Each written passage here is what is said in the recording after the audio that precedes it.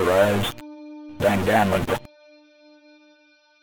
Hello and welcome to the second part of The Rise of Danganronpa. Wait, you haven't listened to the first part?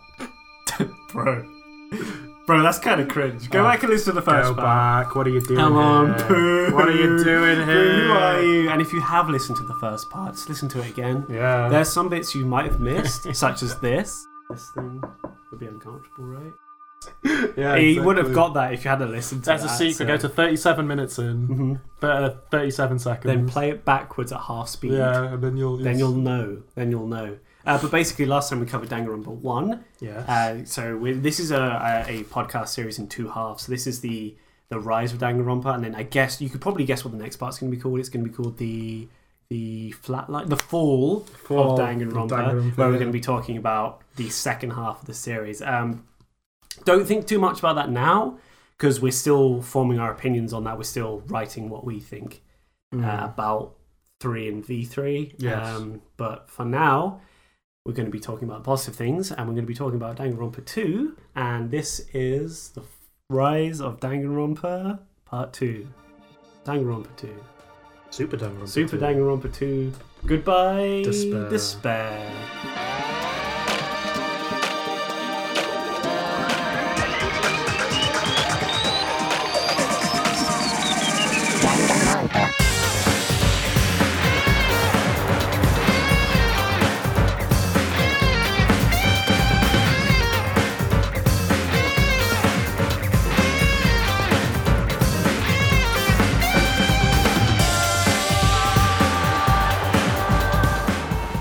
The successor to the first game, and dare I say, it might even be a little bit better.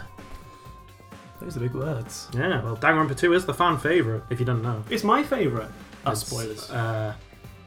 So I want to say it's my favourite, but definitely when we do get to the fall, we do need to discuss that. But before this podcast, it wasn't.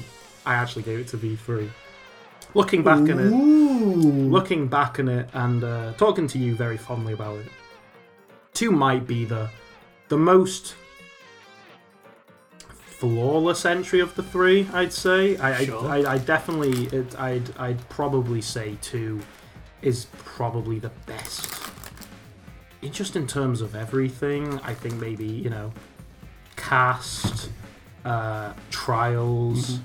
Overall enjoyment of the characters, obviously. We'll talk about story, because I think that's the one aspect we hate more than the first game. But that's getting ahead of ourselves. Let's go into Danganronpa 2. Super Danganronpa 2, Goodbye Despair, starts off with you, your new main character, Hajime, which we...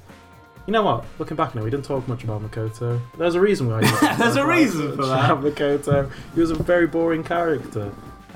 The only, I think, just in case, just as an addendum to the first part, is the only part that I actually liked Makoto was right at the end where he stood up for himself, and that's kind of like what I like the character once. Yeah, it's kind of one of those redemptions that does work with me, so I kind of do end out liking him more than I...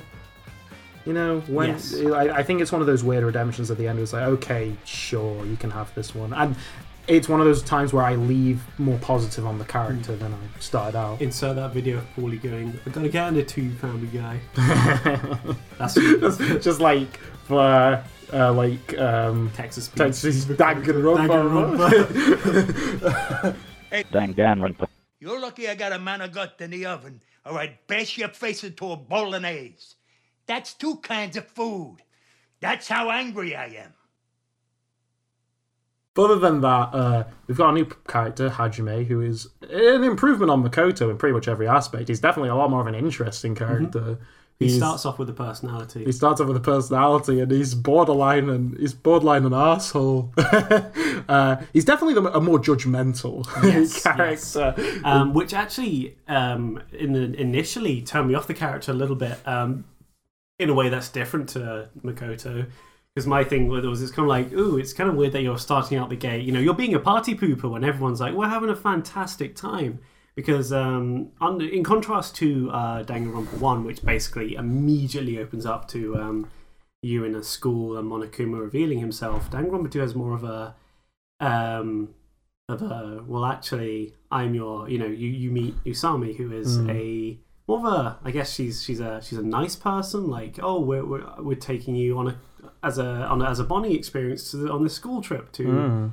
She's a rabbit too. She's a rabbit too instead of a bear. You're like, well, rabbit's not bear, so therefore rabbit is nice. And she's trying to be nice, but she won't answer certain questions. And Hajame's he's quite I guess what's the word? He's quite suspicious of this. He's like, this is weird. Everyone's just like, let's have a good time. Doesn't matter. We're on a beach, whatever. And Hajame's like, nah, something's weird. It's this Also, I just wanted to quickly show you they did the art they use. What's up with his face? It looks weird. Anyway, zoom into his face as we say this. Get that picture. It's interesting because I'd actually say this might be more of a me just speculating, but Danganronpa 1 and 2 feel like kind of opposites of each other at the beginning. I feel like Danganronpa 1 starts, everyone's kind of wary of each other. Yes. Danganronpa 2 pretty much starts off as everyone being quite friendly to each other. The only one who isn't is Hajime. Yeah. It splits off as it goes on after that prologue. Yes, it does, yes. But at the beginning, everyone pretty much likes each other. You're right, yes. Whereas at the beginning of Danganronpa 1, everyone was quite wary of each other. Which is more realistic, to be fair. I think it's weird how friendly they are at the beginning of Danganronpa 2. Well, you could attribute that to the fact that the way it's set up is kind of like, oh, we're all in this one classroom together.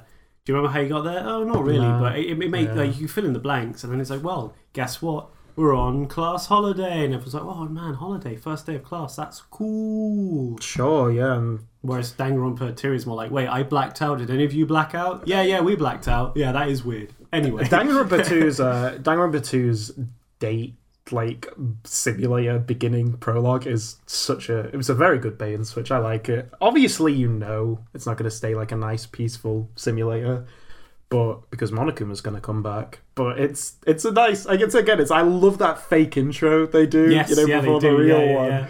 It makes the prologues. It gives the running gag of the prologues getting longer and longer. But I think Danganronpa 2 might be my favorite prologue of the three. Actually, the first time I saw that intro, because the thing is the games have like an intro that play before you start the game, which shows you like all the main characters, and they do like this fake intro for the second game where it has it's like a more upbeat tune. It uses like that stupid like music. Yeah, and it's and it like shows you all the characters having fun. And then it's like, oh, okay, that's weird. And then like, Usami kind of like hint maybe we should have like a pool party, so like for your first day here, so everyone go and get your swimming costumes on. We're gonna go and swim. And Hajame's like, nah, this is weird. I don't fancy doing this. He sits out, and everyone basically calls him a party pooper for doing it. It's like, fine, I will do it. And the second he decides to do it, guess who shows up?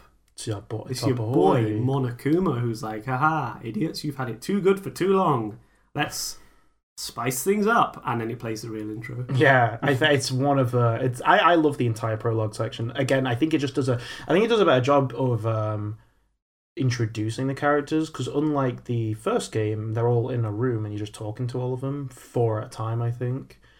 Danganronpa 2 makes you explore the island, and you meet characters in different locations, and I think you get a better gist of their personality straight away. It also gives you a good sense of scale of the game, because you kind of realise that there's more than just this one area. You're going to be going and exploring.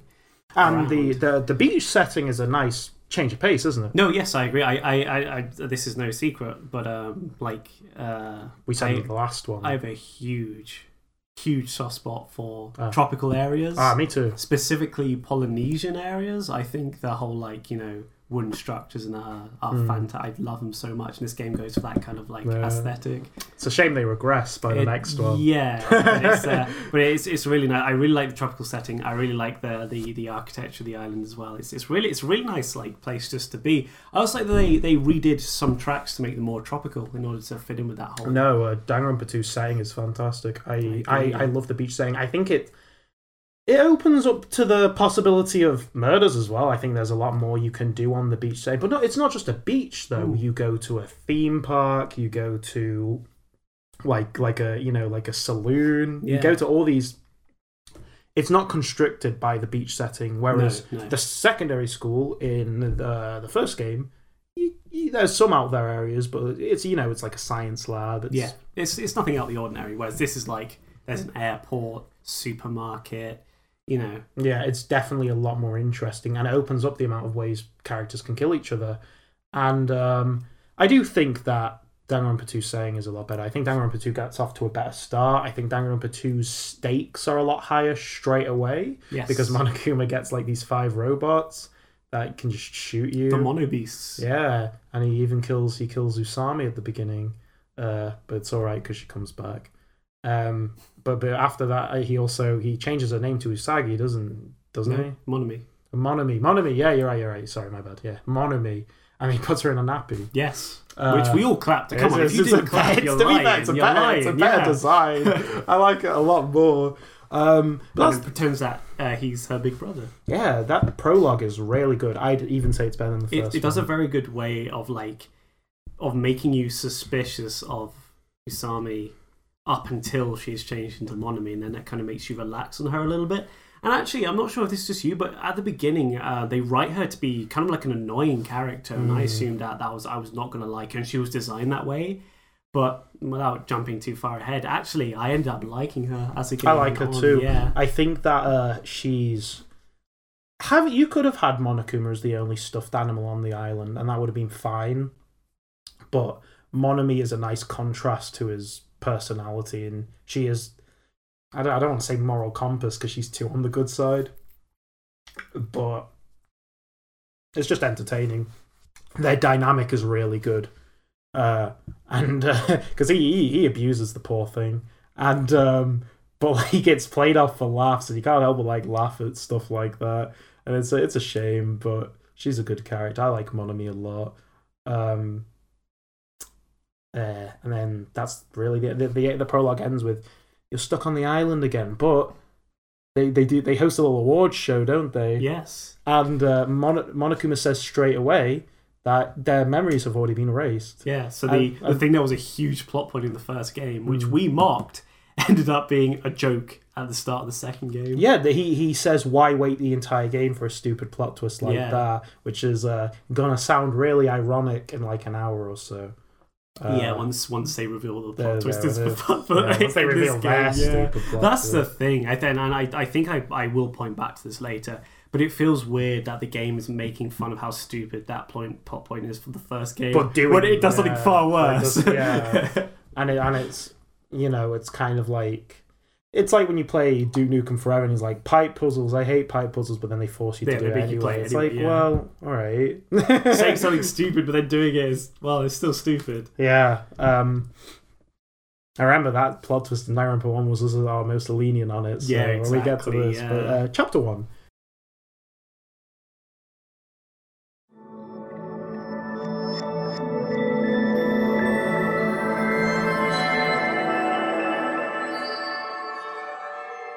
Again, I would say an overall improvement over Danganronpa 1's Chapter 1. It's already more complex straight away. And let's focus on the characters it focuses on in Chapter 1. And to be fair, I think we should get him out of the way now, because we're probably going to talk about him throughout the entire game. Nagato Komaeda. Oh, boy. At this point in the game, he is just your nice, friendly character. What did you think about Nagato Komaeda? What I thought it was weird was the fact that we're on a tropical island and he's wearing a coat. Yeah, exactly. Like, you're not hot there, buddy. You wanna take that off? Or? He's the ultimate lucky student, which was Makoto's in the first game. Yes, it was. Yes. And I didn't think much of Nagato Komaeda at the beginning. Honestly, neither did. Obviously, I was aware of the memes and that he reached memehood, but I didn't really know why.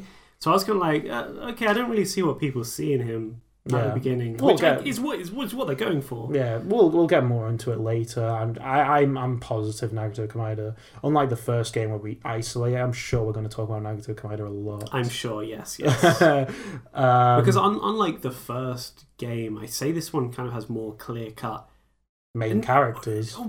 That's 3 main characters. I was going to say borderline villains. Yeah, because the first game, people are just people. In this one, Nagato and other people are quite prominent in how antagonistic they can be towards you, obviously without getting too far into it. So they decide, since it's their first day there or whatever after the awards show, they're a bit scared about the death game thing obviously coming back, but they're trying to make the best out of a bad situation. They decide to have a little party. It's going to go fine. We're not going to kill each other. You know who organises the party? Who organises? Byakuya Togami. Oh yeah, he returns. He returns, and he's put on a few. Yeah, he's put on a few pounds. I'd say a few is being kind. His noises when he walks away are just stomp. Yeah, because every character has like a no. They all use the same like walking sound when characters run away. Yeah. For him, it's like it's really funny. Play the sound. Play it. Yeah. Play it again. I think that he's a good. I really like Byakuya Togami in this. I think he's again very entertaining. It feels like. Would you say it feels like a progression from how he was at the end of the first game, or? Well, see, that's the thing. Is I actually didn't think it was him.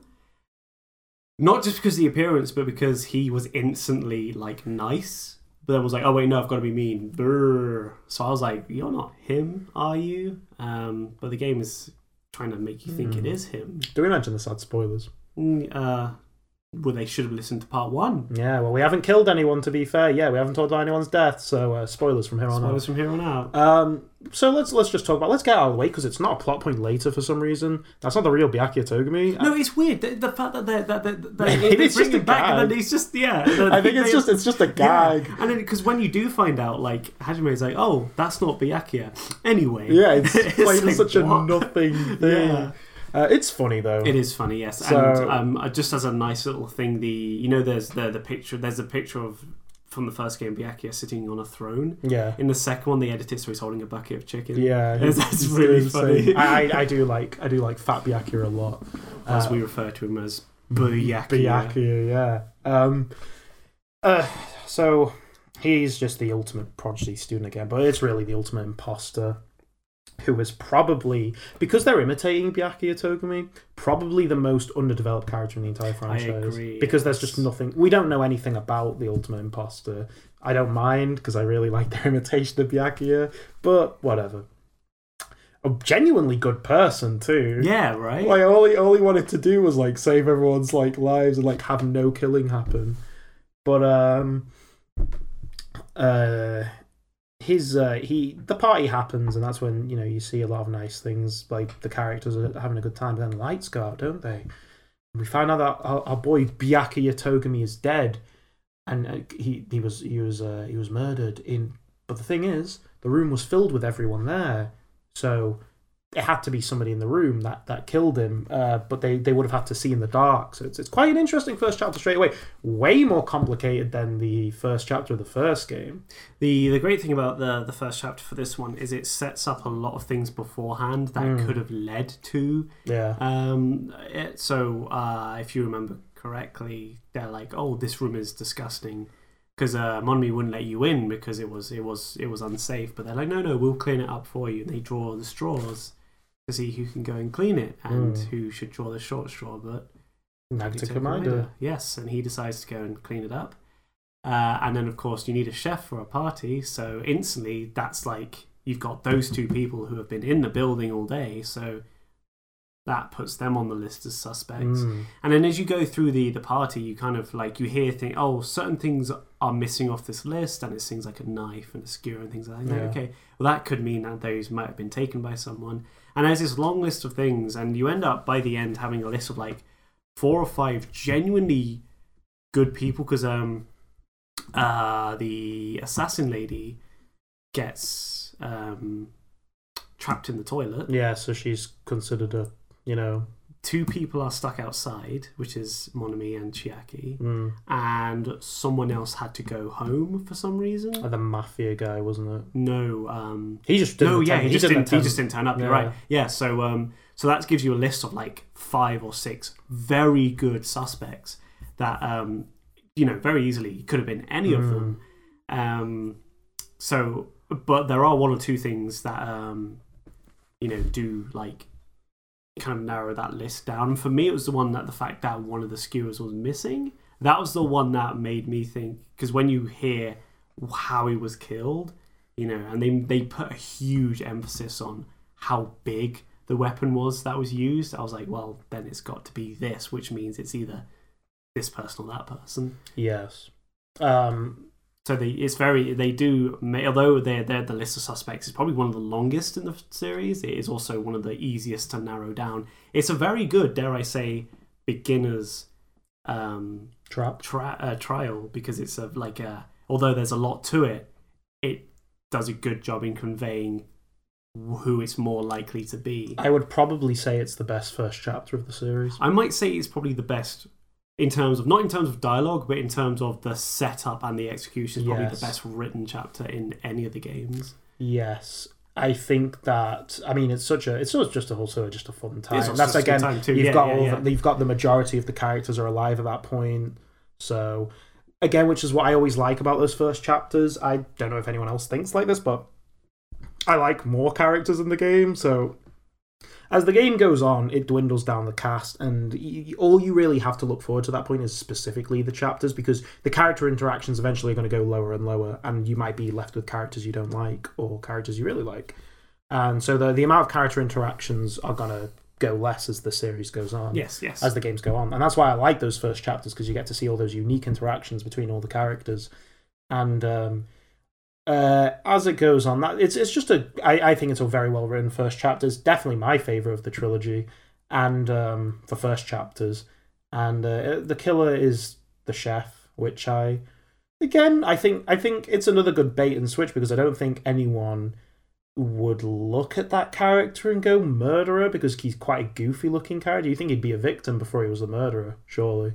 But I think it's quite I think it was quite good. I think his motivation for doing it is selfless, but at the same time, me and you, the ultimate chef, we didn't like his character. No, I think this is a theme as well. We don't tend to like pervert characters. No, not really. And yeah, that's all his character was. That's what his character was. But then you find out there's a deep back. I'm sorry, I don't care. He just wanted to see his mom. Yeah, they throw it on you quite late in the day, and it's like, you built him up this way.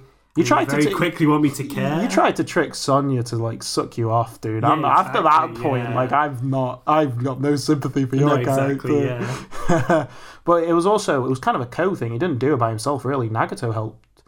Well, Nagato helped cover it up, but really the chef did it to kill. He was trying to kill Nagato, wasn't he? Yes, he was, because he thought Nagato was going to kill someone. But Nagato was trying to help him out in the trial to cover him up. But after a while, he stopped doing it, because in that trial, Nagato goes through the character shift. I guess he was holding back how he really was. And Nagato Kamada is a very interesting character in terms of how he's written. But, again, me and you really don't like him. So, do you want to elaborate on why you don't like the character? I think... Okay, so I guess his character type is supposed to be what if Makoto was taken to the extreme in terms of, like... The hope thing. The hope thing. And it's kind of like, to the point where it's in your face too much. And a lot of people latch onto him because... He's probably the most popular character in the series. Yeah. Outside of maybe Monokuma. Yeah, maybe even more so. Maybe even more so, yeah. You see him in memes. Yeah, so. Exactly. And you, who never saw that series, saw him in a meme. So. No, exactly, yeah. So it's kind of like... it feels weird that... I don't know. It kind of just it feels weird to me that there's this character who just it's the same thing every time you see him. It's like, oh, how's it going with you? Oh, I'm feeling despair, and the audience claps because he said the thing. It's just like, I think he's kind of like I guess he kind of feels more boring to me. There are more interesting characters in that cast. I find him quite obnoxious. Yeah, sure. I hate the self-loathing aspect of his character because you just don't care. Yeah, it comes off as a bit... I hate the fact that so many people latch onto this guy. It's more like he feels like he's just fishing for I feel bad about myself. Yeah? So? Go away. Leave me alone. What's nice about that game, though, is a little bait and switch thing. If you don't hang out with him pre his character change, you can't hang out with him for the rest of the game. Really? Yeah, because you need to get his first crystal thing which is pre his character change. So it just locks you off.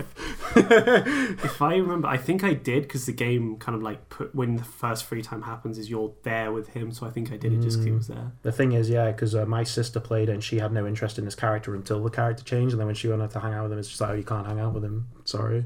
It's funny. I will give the creators that, because he's written boring on purpose at the beginning, and that is going to turn a lot of people off wanting to hang out with him. But then when he becomes quote unquote interesting, that's when they go, oh, you should have hung out with him before. Sorry. Yeah, I think it is kind of. I don't know. I don't really understand why people like him, but I understand why people like what he does later on, because I mean, I can understand why people like his character, knowing internet culture. Ooh, called out. It's a very like I don't want to. We keep relying on the word quirky, but he's a very zany, out there character, isn't he? And Danganronpa characters are meant to be. Maybe we're being hypocritical by saying we don't like this weird character when we latch on to another weird character. But each character is, and let's not be around the bush. Each character is meant to pander to someone. No, exactly. And unfortunately, I'm not going to be a hypocrite about it. He just doesn't pander to me. So I guess that's why I don't like him. You know, but it's and yeah, I think, you know, we're big enough people to admit that. We're big enough people to admit that there are things out there that we don't like. But I think he's one of those ones that we both mutually don't like. Do we know anyone who does? Yeah, my sister likes him. Oh yeah, you're right. I think we need to talk to the one on the Discord about his opinion. But I know he who shall not be named. I know the one that studied politics a few years back. I think did, yeah. So fair. In our group, it's probably 50-50. Yeah. Okay. It's just one of the ones where I actually didn't think too much about him until I heard you really didn't like him. I was like, oh, okay. I hate his character. Sure. I hated him more back in the day, because I played this game when it first got its Western release. And I despised him back then. I hated his character. I thought he was so obnoxious. I've calmed down a bit on him since. I think there's worse characters in that series. But... And I can understand. If you said he was a necessary evil for the game's story, sure, I'll give him that. I'm not the sort of person that, despite my bias, conflict's needed, right? And he's the only big conflicting character in that cast. So, besides like the mafia guy, but that changes after like chapter 2. So, what can you do? I don't like him, but. Would you at least give him necessary evil? Sure. I think he does lead the cast to do interesting things, and I do actually like him. He serves as like a secondary antagonist. Yeah, and I do like that, because he does go behind like the rest of the cast back and goes and says things to Monokuma and stuff like that. But the thing is, and going into the game's overall theme, I hate the hope versus despair as a theme, because in that first game it was only in that last trial, and it's like, alright, whatever, you didn't think of it. In that second game, it has to be this big thing about hope versus despair. I think it's so obnoxious. It gets way into your face towards the end, and I think that's probably why we don't like him too much, because he's the catalyst for this is it, yes or no, black and white, that's it. There's no other alternatives between hope and despair, and it's kind of like... He's probably the character we're going to... And that's the thing, this is probably going to be a part 1 rant on him, because we're probably going to come back to this stupid character. when we talk about V3 eventually, we're going to bring up Nagato Komaeda again. Sure. So as much as we don't like him, he's memorable. Sure, yeah. He's probably, for the wrong reasons, besides Monokuma, he'll stay in my head probably more than the rest of these characters will. For the wrong reasons, because he's too much of a... He is a meme, to be fair. Yes. And it's just like, alright, I hate the fact I remember this guy, but I'll give it this. He's memorable, but then so is the movie Freddy Got Fingered. I don't think that's a good movie either. So, all because something's memorable doesn't make it good. And that is Nagato Komaeda, in my opinion. So, anyway, that was just a little rant on him. Going into chapter 2.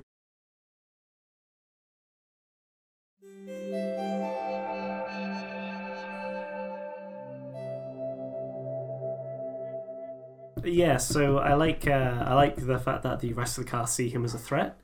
and so they decide to bind and gag him and throw him. Yeah, that's funny. And there's a scene later on where I can't actually remember where this happens. I just remember the scene, but they bring him in to ask him a question, and there are a couple of people like, "Oh, we should just beat him up now."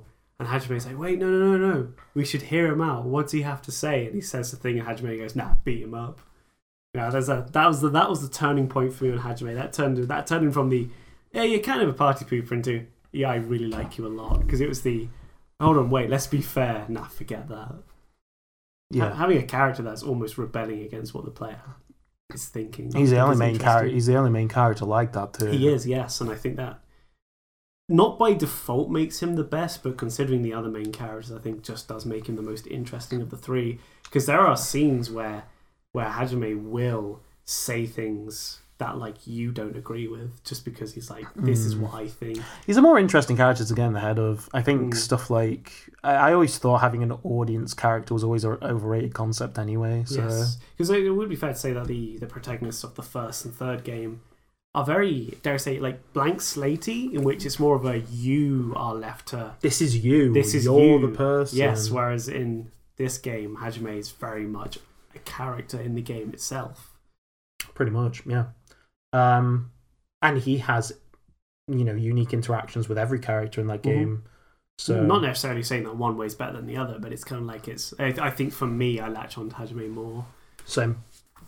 Actually, I remember back in the day I didn't like his character that much, but I definitely grew to appreciate it. My initial problem with him back in the day was that he was very judgy. I was like, oh, he's very judgmental. Then again, I put myself in his shoes. I would be too, to be fair. Everyone here is an arsehole. He was the most judgmental one of them all, to be fair. I mean, he was the party people. It's a very human thing to do, though. Yes, and I think that if anything, that makes him more... Weirdly enough, the audience catalyst that is Makoto is less relatable, even though he's written as an audience character. Whereas Hajime comes off as like, yeah, I'm probably feeling the same. I understand why he's like this. Yeah, obviously, the pie pooper thing, I can understand. Maybe he's a bit of a... a bit upsetting, but so they tie him up, Nagato Kamada, and he's like, feed me. And Hajime doesn't, which is funny. And then we get into... that feed me scene was weird, by the way. Yeah. We get into the motivation for this chapter, where Monokuma comes in and he's like, sup guys, there's a video game cabinet. See ya. And he just leaves. All he says is there's a video game thing you can play, a little arcade machine, and he just goes away. And Chiaki, that's all he leaves. Chiaki, who's a character we actually haven't talked about much, but I initially didn't like her because I thought she was going to be... I don't think much either. I initially also didn't care that much for Kyoko in the first game, but that turned around the later we went on it, because I was like, I see what they're going for. Similar thing happened with Chiaki, where at the beginning I wasn't too interested because it seemed like she was going for the the honor gamer. She's going for the she's waifu bait. The ditzy kind of like. Yeah. She's not really aware of her surroundings. So she comes off the most in that game to me as waifu bait. Sure. Very much so. Like, she's cute. She's a gamer. You'll like her, players. But she's a very likable character. No, she comes, and it's the once again the classic switcheroo. Where I'm like, Danganronpa, why must you do this? Oh wait, you were playing me all along. Every game has its second character who it typically tends to be female. It's Kirigiri in the first one, Chiaki in the second one. I assume the third one's supposed to be Maki, but I'm not too sure. I thought it was Kaito. Maybe it could be Kaito, yeah. Well, I mean, if we're going for like smart characters, I assume it would be Maki, because Kaito's an idiot. Yeah, but Kaito does the same thing Kirigiri did, where it's like, we all know the answer. You tell us the answer. And Maki does it like Kaito does it like verbatim. Like, yeah, we all know. I know. And someone goes, no, you don't. He goes, shut up. Yeah, when he does he'll answer it because he's an idiot. Yeah. Whereas when Kirigiri and Chiaki do it, it's because they're being arseholes. Yeah, exactly. It's like, no, I don't know, actually. How about you say if you know so much?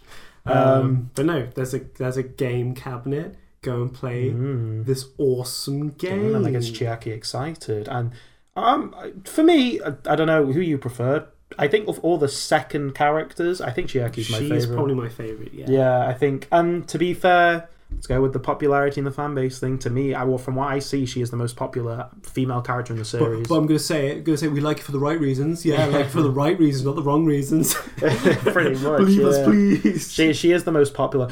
I think that second game has just the most popular cast overall. It probably does. Each character is at least unique in its own ways, and although even the ones we don't like, I can see why they like. What else? She goes and plays it, and blah blah. I don't know if she actually plays. I forget, but it's one of these ones where it's specifically aimed at one person. Yes. But and the characters go swimming. That's when we get introduced to the engineer's worst trait, and Soda Kazukichi or something like that. Kazuichi, yeah. And I no, the other way around. Kazukichi Soda. I have a big issue with this character. I think he's such a stupid character. It feels like they're going for the Yasuhiro thing, where it's like he's comic relief, but he just comes off as pathetic. No, the thing with comic reliefs is they have to be funny. Yeah, they do. Yeah, right. And all he does is one character trait, besides the fact he's dumb, despite the fact he's an engineer. So he has a good talent, but he's just, I don't know. Despite the fact he's dumb, he also has a huge crush on Sonya, and that's all he has going for him. And I think he's such an obnoxious, unlikable character. Do your dingo impression. Which one? Underground. Sonya. Yeah. That's a reference like 3 people will get. If I don't see you until the next time Morbidun shows up in our world, it'll be way too soon. Sucker. There's Sleet and Dingo. Sleet and Dingo, yeah.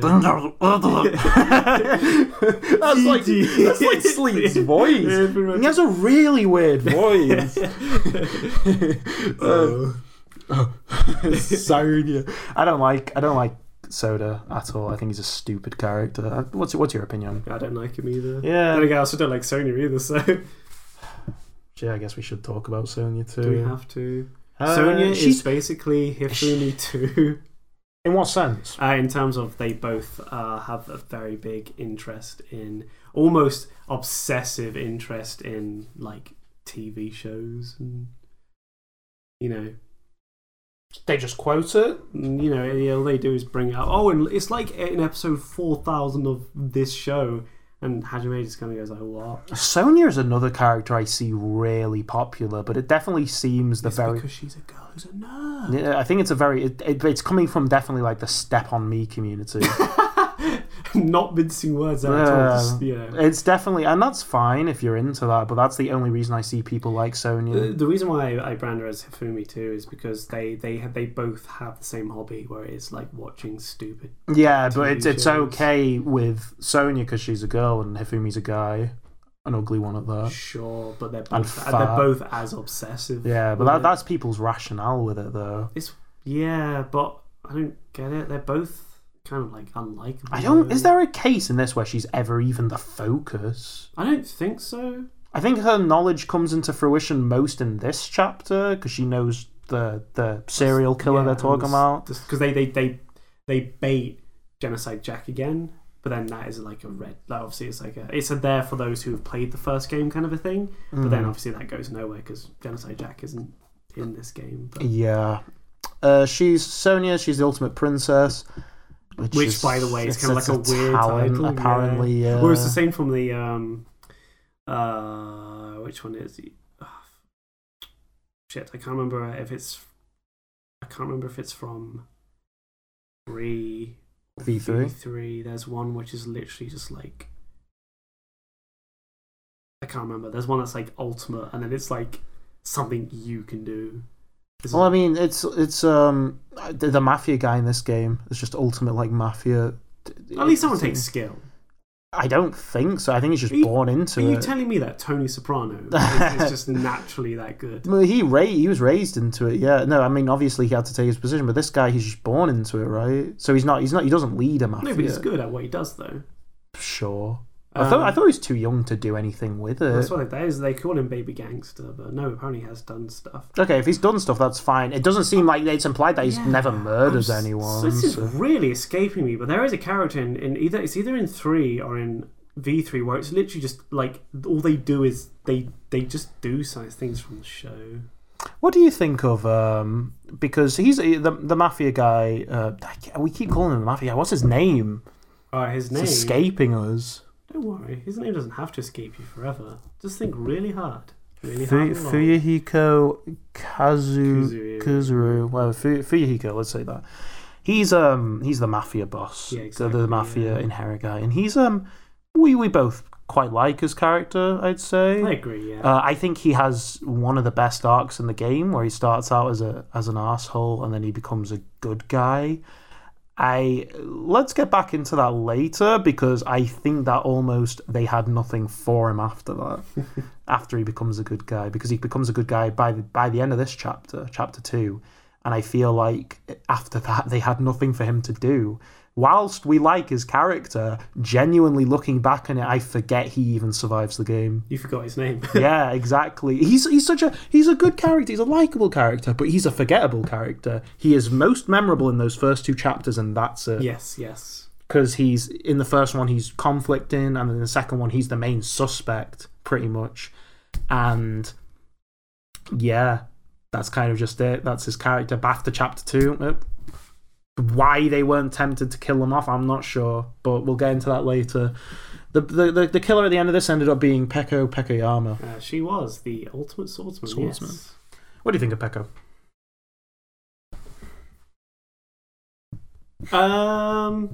Kirigiri 2. No. At least Kirigiri was useful. Well, I mean, Peko was the killer of this chapter. Yeah.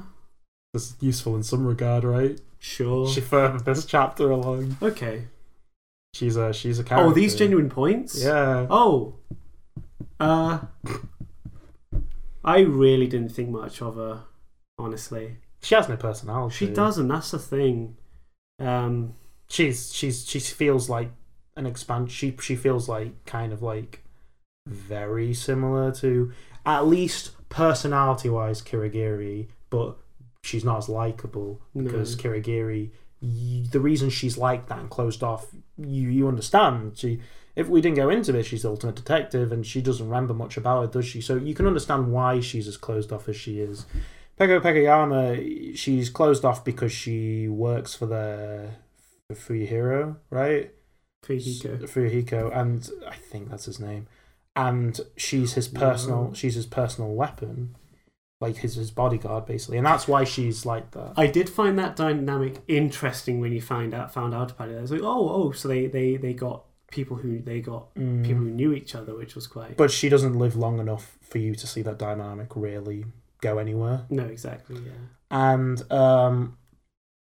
overall, despite if you don't care for her as a character, that's fine. I don't mind her. I think she's fine. I think she's good at what I think she served the purpose of this chapter well, so I definitely probably would put her in the thumbs up category, just for being effective at what she does. Is she memorable? Nah, not really. This isn't a character I see. I might be looking in the wrong places. I don't see many people latch onto her anyway. But from what I see, the characters that die in the first 2 chapters don't tend to get. But I also think that it's quite, a thing that she actually, even when you do have the opportunity to spend time with her, she doesn't actually come out of her shell much anyway, or she's not, and if you're just playing the story, you barely see her anyway, so I think it's hard to connect to a character that you don't see that much. So we're in a position where there's a character we don't see that much, who's already closed off, and she's a killer, and it's just like, okay, cool. That being said, what do you think about the trial of chapter 2? What do you think of the story going into it? What do you think of how the murder was done? What do you think of chapter 2 overall, Danganronpa 2? I think chapter 2 is kind of forgettable. Unfortunately, it did kill off my favourite character at that point. We forgot to talk about who's Mahiru. She was the victim of this one, and she was my favourite character at that point, because she was kind of like... The photographer. Yes, she was kind of like pushing Hajime to kind of like stop being such a... like get out there and do stuff. So she was kind of like a catalyst for this. Unfortunately, she was also friends with my least favourite character, who is Hiyoko, who is the traditional dancer. She's the main she's the main suspect in this one. Besides, Yes, she is. Man, Danganronpa 2 really it focuses on so many characters in one chapter. Compared to Danganronpa 1, we can't really talk about a few at a time. No, we have to talk about five, 6. Yeah, so it's so I really liked her, and then she was killed. See, I'm actually of the opposite. I didn't like her. Really? Why not? I see. It's interesting that you use the point as a positive. I thought the more you should act like this, I found it obnoxious. Oh, I didn't like the you should act like a man. That's what I didn't like. To me, okay, it came off like, why are we forgiving of? You should act like a man. Why are we forgiving of like that kind of attitude? It wasn't that specifically, but it was more of how she was like. She's probably nice. Again, it's a character that didn't get full potential to really reach her. But the reason I didn't like her was because all the things I remember about her is that she just tells you off for not acting like a man, which I think is really rude. If we opposite shoot that, argument, it'd definitely come off as a lot worse. It comes off as a form of sexism. And it's definitely, if I was in that position, I'd be like, shut up. Which unfortunately he never does, which I'm like, oh no. That's why I'm not big on her myself. But to be fair, I am in the minority on this one. I think everyone else we know likes her. So she's a nice character. I'll give her that. But it's that aspect of that character I hated. I do understand that point, but it was, and I also didn't care that much for that when she kept doing that. But also like the fact she was the kind of like the catalyst for getting people to be more. I'll nice with each other. I'll definitely give her this. She was getting better before she died. Yes, yeah, and I think that's what turned us. And I think if she lived at the end of the game, I think I probably would have liked her, but it's because you get so little with her, and that's kind of the lasting impact I get with her. I'm like, alright, cool. I think Danganronpa 2 has a habit of killing characters off before they start becoming likable, but we'll get that into that later. So let's talk about Saionji. She's the she's the small one, the little traditional dancer, which we both mutually hate. So that's cool. It was the scene specifically in the prologue where she's sitting there squashing the bugs, and I'm like, killing scene. I was like, this is what I know everything I need to know about your character. You look cute, but you're an asshole. Haha, quirky. It's like, shut up. You've got to start putting a hashtag before that. Yeah, but that's all. Isn't it not a coincidence that all the characters I don't like are just quirky? The quirky ones, yeah. And it's just like, all right, being quirky is not a substitute for having a personality. Yeah, and it's such a stupid. I think people who are listening into this thinking, man, you guys are harsh. I think it's less that and more that we have quite. We like this game more than the first one, but it's more. I think we have quite high standards for what we like in a character, and if you're not delivering, we're not going to care. We like this cast more than the first one, and we have done nothing but pretty much complain about half these characters. But I will say this: I think Danganronpa 2 is a combination of the best characters in the series and the worst. I think that's why its cast is remembered so not necessarily fondly, but it's why it's remembered as well as it is because there are just as many positives for each character as there are negatives, so it's a very polarized. As bad as the characters in Danganronpa 2 can be, they are memorable at least. Exactly, yeah. I remember every single one apart from Fuyuhiko. But it's kind of like it is a very, very polarizing cast, and it's probably the one where most people kind of like side with one set of characters over the other, right? Yeah, there's definitely Danganronpa 2, I think in our group has the biggest divide on who you should like, who you shouldn't. Nagato Kamaida's the big one because that's 50-50. 50-50, yeah. And I mean V3, to be fair, I think for the most part, yeah, I think I'd probably say it's quite split too. But to be fair, with V3, you don't like most of the characters anyway, so that's true. Yeah. We'll get back into that at a later date. But with Danganronpa 2, the cast, I'd say it probably is the best cast in the series. But I will say this: okay, when I say best cast in the series, I'm talking about most memorable because in my opinion, V3 is probably the most consistent cast in the series. Yes. As in, there's none I outright hate, but there's very few I outright love. There are characters I love in V3, but it's definitely on the lower side, whereas in Danganronpa 2, there's quite a few I actually think quite highly of. It's just a coincidence we're not talking about them yet. For me, all my least favourite characters in Danganronpa 2 die in this first half of the game, so... Same. And some live.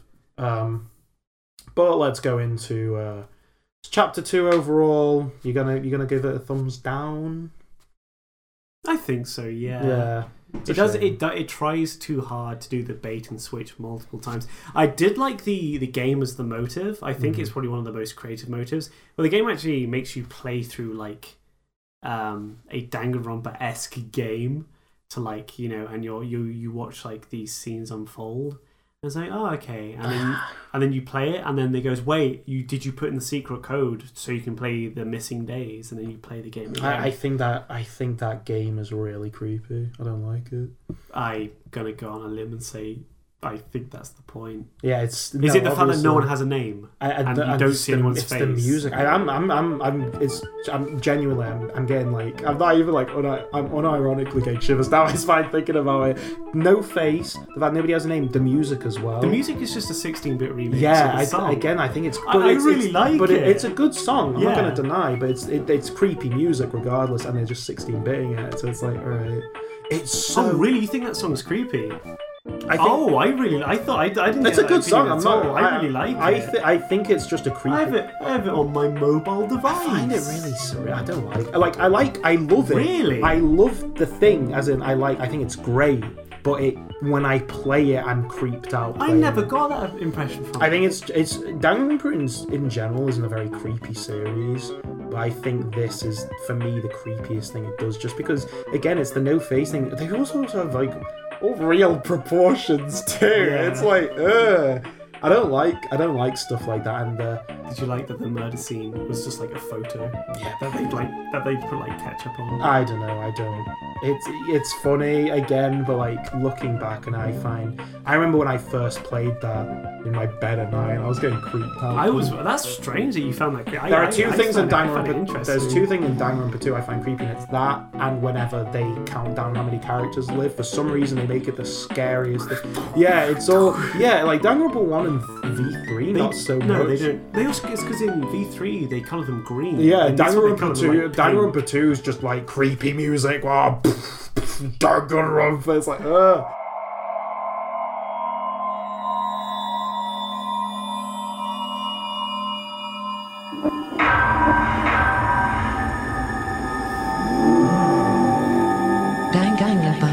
No, but for the most part, it's like quite an uplifting, like dark comedy, and there's like these two moments. I'm like, I love the arcade machine for how creepy it is, but I find it really creepy.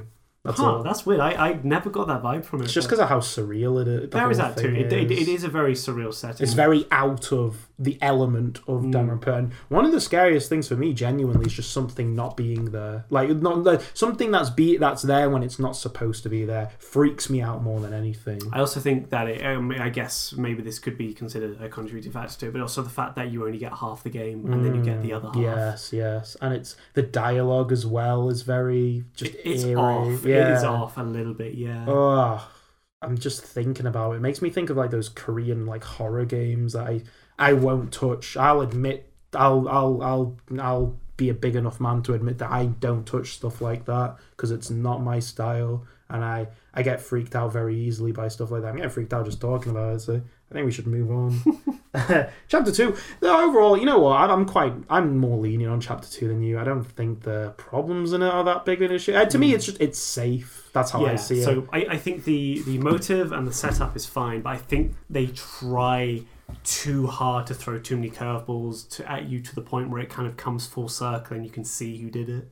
Sure. Because it's the fact that the storage room is a mess, the suites are paper trail, the note, because there was a prize for beating the game, and it was like that notepad which told you exactly what the game was supposed to be representing, all that kind of things, where it kind of leads you to the answer, and then it throws you all those curveballs, and it's like, well, we already know the answer. So it's kind of like one of those ones where it comes. They throw so much stuff at you, it comes full circle, and it's straightforward. So I think it was either done intentionally or unintentionally. I'm going to say it was done unintentionally because it feels like they were trying to be too clever for their own good. I like the way Hajime comes to the conclusion as he looks back at what character was wet. I think that was quite interesting. Yes. And actually, there is a difference. If you play it on easy mode, they actually flash back to all the characters. But if you play on normal or medium, or normal or hard, you have to kind of guess. So Pekka was swimming at the time. Yes. I think the easy mode one is that's way too like which one was what. But I do like the way it was solved. I like the way, honestly, Pekka got out of that situation where she used the sword as a way to jump out of the thing. Yes. I don't know. I overall like Chapter 2. It's safe, but I like it. I think it's all right. That's fair. So I guess we disagree on that. But, sure. But then again, we're probably going to disagree on Chapter 3 because that's the one I really hate. I really like it for different reasons. But let's get into that later.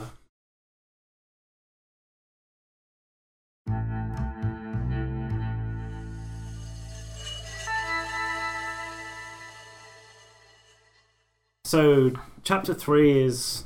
I don't think either of us like the motive for this one. And the motive for this one's stupid because... It doesn't make any sense. Monokuma's characterization in this is more brutal than he is in the first one. Yeah, because in the first game he was a very hands-off approach. Like, I will give you a motive and then I will go away and just see what happens.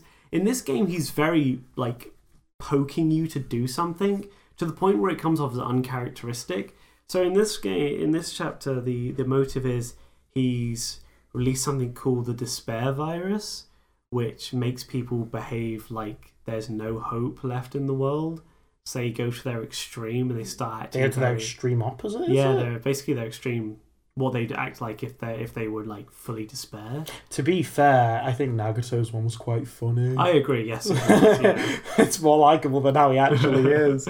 But it's basically just like every character goes into this weird like, you know, basically a completely different character, and it forces people to work around that, and then people have to work out like, wait, who came in contact with who? Because Monokuma says it spread through contact. So the group splits into two halves, where it's like this group touched, you know, has been touched by someone who has the virus, and this group hasn't. So that initially interested me because you now had like basically two sets of people you had to keep on track on. And you're pretty much putting like you're pretty much in the part where you're quite hands on with the victims of it. Yes, so you get put in that group, and you get put with Mikan. What's her name? Mikan something, and. Mikan Sumi. And she's the nurse character, and I know you have a bone to pick with this character. You really don't like her. I really don't like her, no. She is fan service. Just that's it. She has no personality. Yeah. I'm sorry. Yeah. Apologies. The thing is, I actually have no issues with her character. Yeah? I don't think she's great. I think it's because I take issue with stuff that opens with fan service. She is a fan service The first character. thing you see of her is her underwear. She is a fan service character. I have more sympathy for the character more than anything. Sure. Just because all I see from her is just getting bullied by the small one. I'm like, why? I don't like either, so it's... Sure. But it's the one time I will stand with the small one. Well, she didn't deserve to get bullied for the fact that she looked like she did. Sure. She bullied her just because she had like big tits. That's not good enough reason to, you know, bully her. You know what I'm saying? Sure. I understand. I can understand why people dislike her. I personally don't get it, but she also does the protect me kind of thing as well. Which you mean who she's pandering to? Yeah, which I don't. That doesn't. Which you don't care. That's fine. I'm definitely softer on it. I think it's because I find it weird that it's more like there's someone out there who's just like. This is hot. Acts to be defenseless. It's like, sure. Okay. I like the fact that you had somebody who did autopsies on your team. That's true. That was interesting. I did like it. I thought that was quite interesting. And going into this, did she give you a fake autopsy in this one? Is that what happened? Because she was in charge of the autopsy, and she is the killer of this chapter. Yes, she is. I don't actually know. I can't remember. I think she does. Right? I mean, it'd be in her benefit to do that. Yes, because this is my main reason why I like Chapter 3 a lot, because it kills off Mikan, because she's the killer. It kills off Sayonji. It kills off Sayonji, because, you know, I just don't like her. And then it also kills off Ibuki, who I also don't like. What's your reasons for disliking Ibuki? I don't like Ibuki because all she does is shout. She literally is just like XD Raw. Yeah, the Roaring 20s. her entire character is basically if you condensed like early 2010s raw speak into a character. Her design reeks of that. Yeah, and it's just kind of like put an image on the screen now of just like Ibuki, and then of just who somebody we're comparing to in real life. You can see the resemblance. The thing is though, is people call out Soda for being I think Sanji Tiyoko actually does call out Soda for being, oh, you dress like that because you want people to notice you.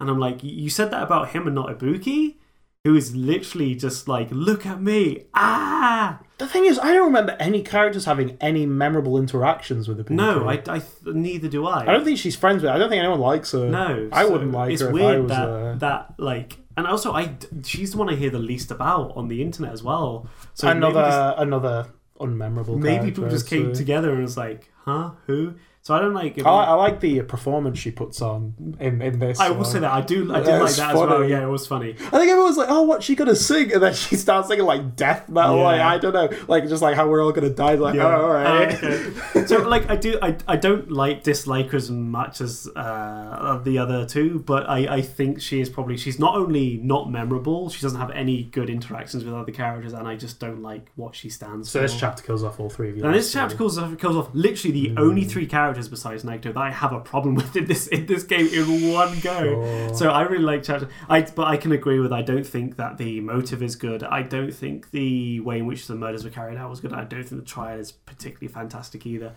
But I do have to give it props for killing off all three of my least favorite characters at once. And actually, I remember at the time. when it turns out who the first death was, I text you like, yeah, they're killing off one of my least favorite characters, and they killed off. It was Ibuki first, then Ibuki, and then you see Sanji, and I was like, yeah, 2 in a row, baby. And then when I found out that Mikan was the one who did it, I was like, boy, I hit my lucky day, 3 in a row. Ibuki probably being the most, besides the one in chapter 5, for me is the most chilling reveal in the game, because I think the whole hanging thing is messed up. The way she kills her is messed up, because she just hangs her, doesn't she? Well, because the thing is the and Sanji she becomes very what's it called? Delirious? No, susceptible to advice. Like anything you tell her, she will do. So she makes her kill herself. Yeah, she's like scary. Yeah, so she tells her to kill herself. And the thing is the two groups had separated, so they needed a way to talk to each other, and they found like a hardware store which sold CCTV cameras. So they basically wired them up so there was like this video calling thing. So what Mikan did was set up one of the cameras to point at the stage, because the one group was going to the nightclub because they needed to be close enough for the CCTV cameras to be in range, but not close enough to be in contact with each other. Sure. And that happened to be the nightclub. So Mikan went to the nightclub during the night, pointed the camera at the stage, and then told Mikan to go and kill herself at a specific time. So when they were due to do the scheduled phone call, instead of seeing the phone call, they saw Ibuki killing herself. It is kind of messed up. I do like that. I do like that. The aspect of it is quite creepy. And but the thing is, whilst I think the murder was okay overall, I think it relies too much on just like we have to suspend our disbelief in this one more so I think than any other trial. Yeah, it is the one that shows the cracks. Almost, if you want, could be foreshadowing what comes in chapter 6 the most, where it's pretty much like there's this disease that makes you feel despair, but then also Monokuma cures it like that. It's kind of like, this is the chapter, I think. I wish he kept Nagato in a state the rest of the chapter. I think that it is weird that this feels like a weird turning point for our game as a whole, where it sort of becomes more fantastical rather than grounded, and I think that kind of hurts it a little bit. But this chapter specifically is the worst in terms of you have to basically suspend your disbelief. There's things obviously I like about this chapter. I think I love the whole intro before the murders happen. I think and before the thing is revealed, where you go to Titty Saloon and all that. Titty Typhoon. I think that's all grand. I like the new locations you get. I think it's all a fun time. I love the murder reveals. It's just this chapter. I think we haven't Stupid. mentioned yet that after each trial you unlock a new island because Yes. Monomi defeats one of the Mono Beasts, Yeah. so you can go to another. In a really Island. not fun mini game you can play. Yes, you actually get to defeat the Mono Beasts, Yeah. and I did the first one and went no, thank you. Same. But I think it is quite a nice touch as well that each island gets progressively more and more dilapidated. Yeah. So by the time you get to the last island, it's just like a wreck. But it's kind of like this like weird thing where each island is gets progressively worse and worse. So this is like the midpoint where some of the characters quite. I was like, isn't it weird that it's like these like cheap motels and this hospital that's about to fall down. And like the nightclub, it's weird, isn't it? So I thought that was nice.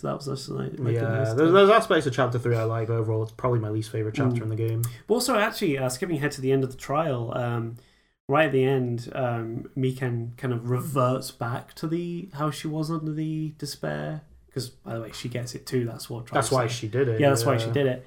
And then she kind of reverts back to that, and someone goes, "Wait, she wasn't under the influence of the thing, though. Is that what she really acts like? Was she putting on an act all that time?" Which is a hint at the a hint at the overarching story, yeah. Which we've been getting bits and bobs of the Future Foundation and stuff like yes, that. because actually you discovered the Future Foundation building, I think, on the first island, right? And that's all we'll say about it for now. The Future Foundations are stupid. So what is it? Just it's a team to counteract Monokuma? Is that what it pretty was? much, yeah.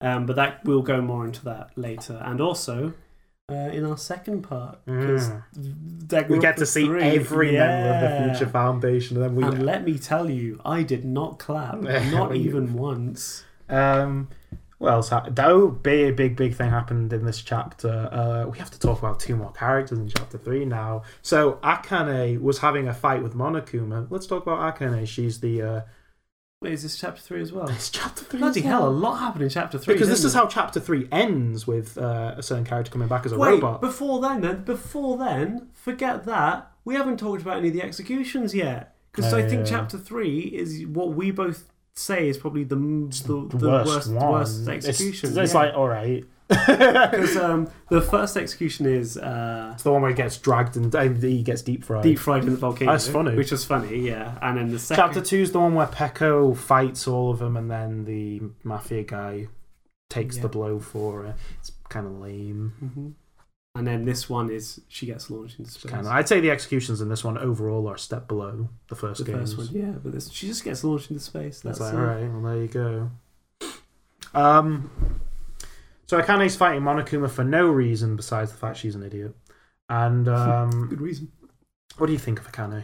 I know you like her, but I don't. Oh, really? I thought you did. No. Oh, I hate her. Really? Yeah. Oh, okay. Don't like Akane at all. I'm more indifferent to her. I don't hate her, but I don't really. Big like dislike from your boy. Oh wow, okay. Her character is I like to eat. It's like, alright, I'm hungry. That is pretty funny. I'm hungry and I'm strong. And it's going into the aspect of how many characters in this cast are useless during trials. We have to sit through these trials and hear stupid stuff from Soda, Sonia, Akane, who are 3 of the characters that live, by the way, and like, as much as the characters I like and stuff like Nidai Nikamaru, Saionji, that's 5 characters I got off the top of my head that contribute nothing. Ibuki contribute nothing to trials. Mikan is was the autopsy lady, but again, besides that, she would put that forward as evidence, but in trials, nothing. Gundam Tanaka, as much as I love the character, nothing on him either. It's like, that's 8 characters already I've got. If you're not Hajime, Nagato Kamada, or Chiaki, you contribute nothing to the trials besides banter, right? It's good. I like the banter and I like that, but in terms of usefulness, none of the characters in this game use the most useless cast in the series, dare I say. Sure, yeah, I think. And this is the cast that's supposed to be held up on a pedestal based on all the lore around it. Talk about, going into the series afterwards. That first game's cast, nothing on them. No, who cares? Nothing. You don't get anything. Second game's cast, they're held on a pedestal, and it's like, why they're all idiots. Well, obviously it's because of plot points later, but What? it's so stupid how useless they are. But Akane, Considering no, how- Akane, yeah. I don't like her. She's an idiot. I think she's strong and that's the thing. I know people who do like her because I like her backstory and all that, but I don't care. I don't like Akane. I didn't like her even when the game first came out. I didn't think too much either way, honestly. I was more indifferent towards her. I'm more like that with Sonya. Never mind. Is it just because she led to your boy Nekomaru basically? That's getting part. done in? That is part of it as well. It's like what a selfish thing to do. I mean, obviously he got in the way to save her, which he shouldn't have. Nidai Nekomaru is the ultimate team manager, and we both quite like the character. Yes, I like. He's I like such a great Nekomaru, character. He's again, to be fair, this is all going to be subjective. But it sounds like the characters that we like are just the ones that make us laugh. Or just like, yeah, that's all. He's just a funny character, and he always talks about how he wants to take a dump. That's funny. Yeah. It's funny. It's stupid. Yeah, but I'm not saying I'm easy. I'm hard to like make laugh. No, exactly. It's just like See, that's yeah. it's he's a good character. Look, writers, you want to make us happy? Just write a stupid character who's funny, and we'll clap. Yeah, we like Yasuhiro in the first game. Yeah. So I guess we're gonna like Nekomaru Nidai in Wait, this which one? He's the Afro guy. Yeah. We like him because he's funny. Hence, we like. I think Nidai Nekomaru is one of my favorite characters, and that's. I think that's an unpopular opinion. I don't think people are big on him for some reason. Sure. Probably because you can sexualize him the least. That's probably why. Besides, like the chef, because he's just a big buff man, and people don't like that. But besides that, you know, he's a great character. I really like him. And at the end of this, he gets shot with a rocket launcher, and it doesn't kill him, but it leaves him in a state where he's like, oh, his body needs to be replaced, and he comes back as a robot. What do you think of Robot? Him. I like Robot. It's Him. funny. Yeah. He cries tears of like Lemonade and cola. It's funny. Just thinking about that makes me laugh.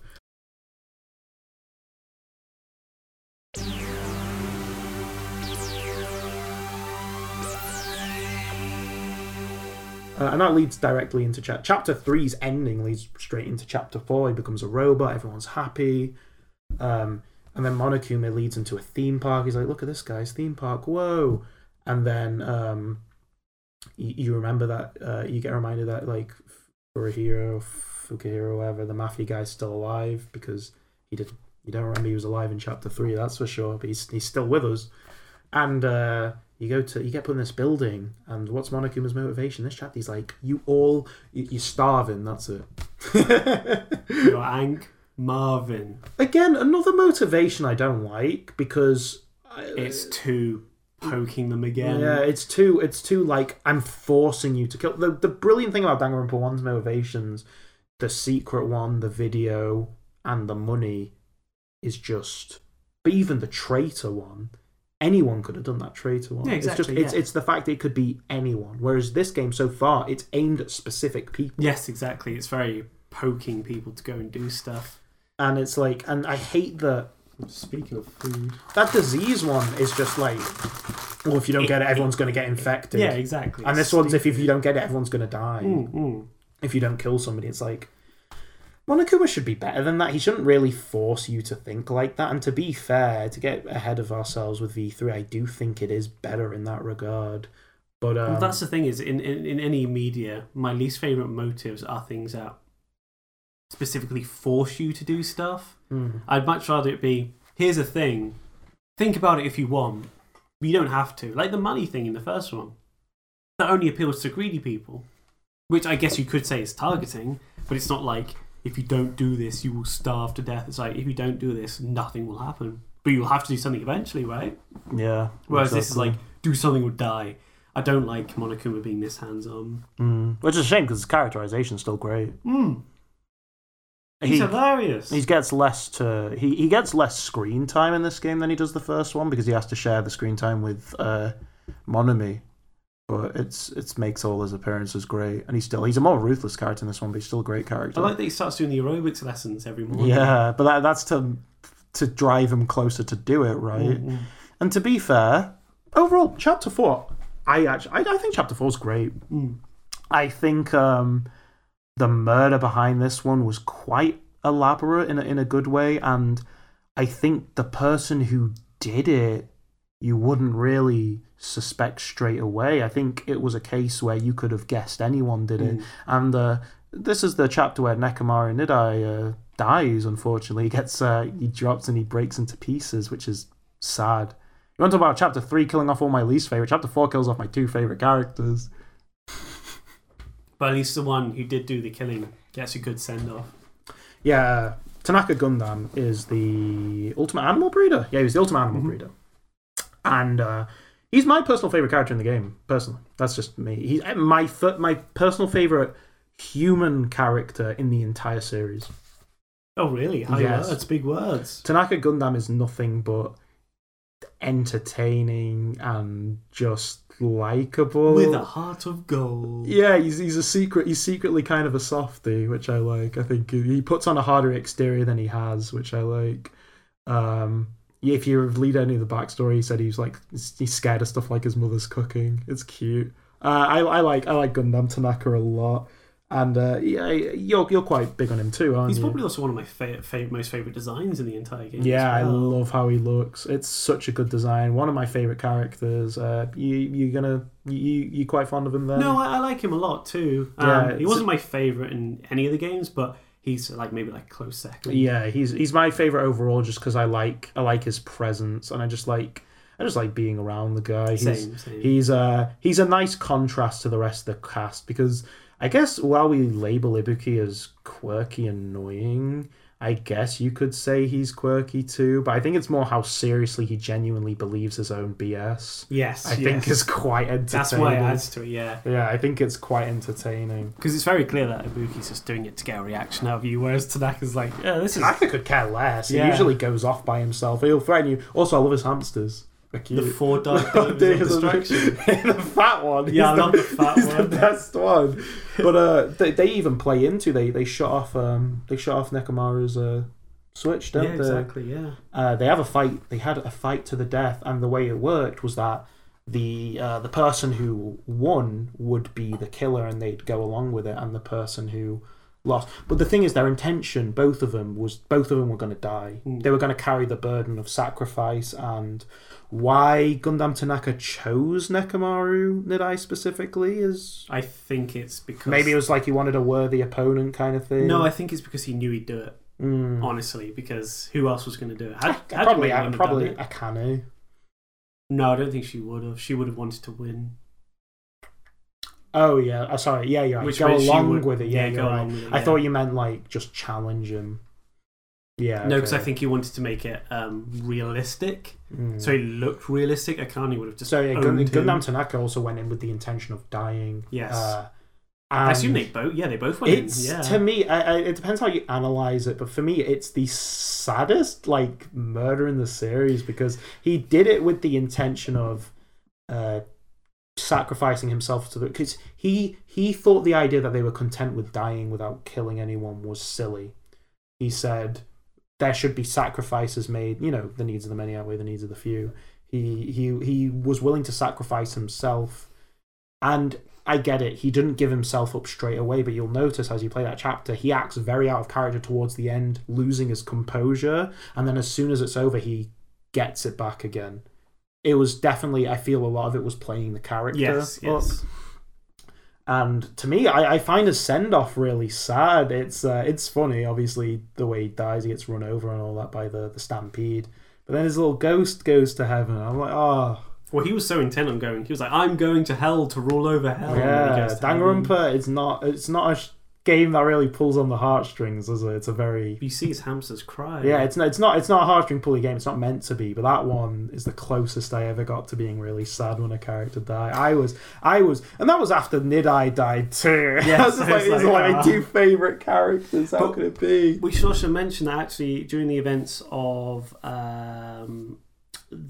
this chapter, you get to play as Nagato. Yeah, let's go back to him, because he goes through another character shift in this chapter. Yes. And to be fair, as much stuff as we like to give him, like bad stuff, we do like this version of Kamina. Yes, we do. Probably more than his previous But it's a incarnation. shame you get so short with him. Because he just becomes an asshole. Yeah, he does. Yeah. So basically, you get to do this, like, there's a... Monokuma says there's, like, an escape room kind of a thing that you get to do.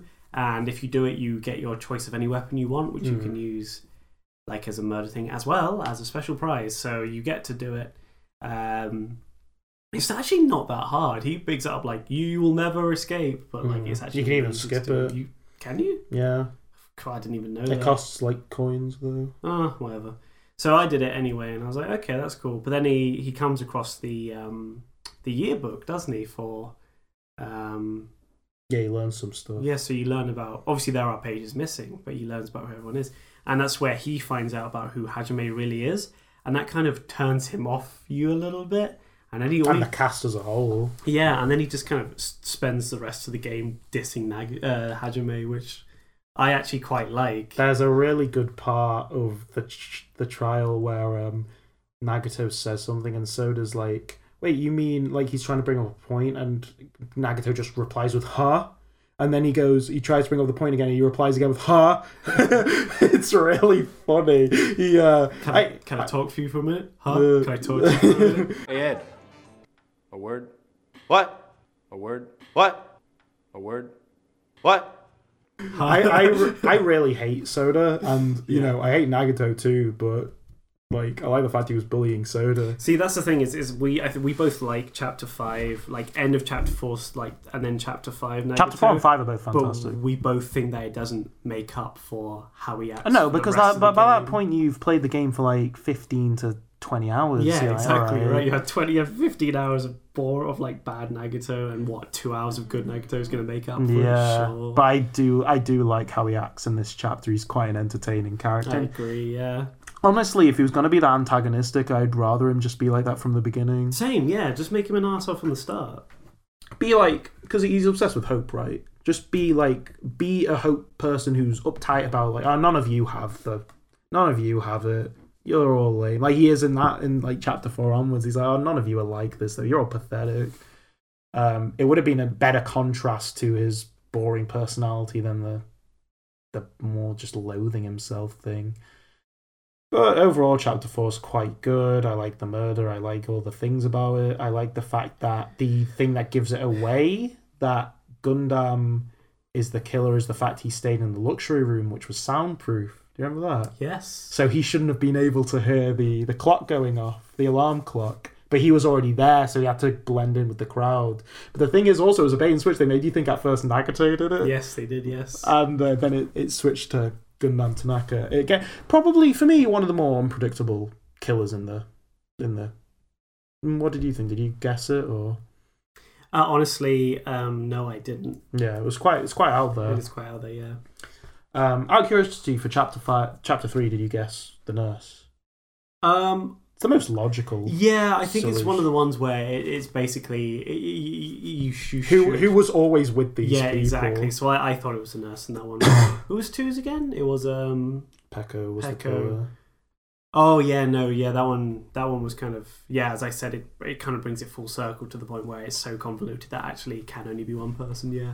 So actually, no, I think this was the first one that I didn't get straight away, or even at all, until it was like. Oh, did you get the chef straight away? Yeah, because it was the skewer. Okay, that they pointed sick. out. I was like, there's only one person who could have had that.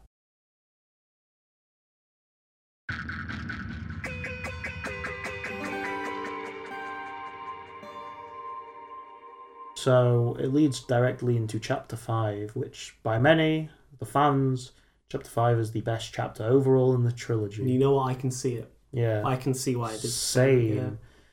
I can see it purely for the trial, not the story surrounding it. The story surrounding it's kind of.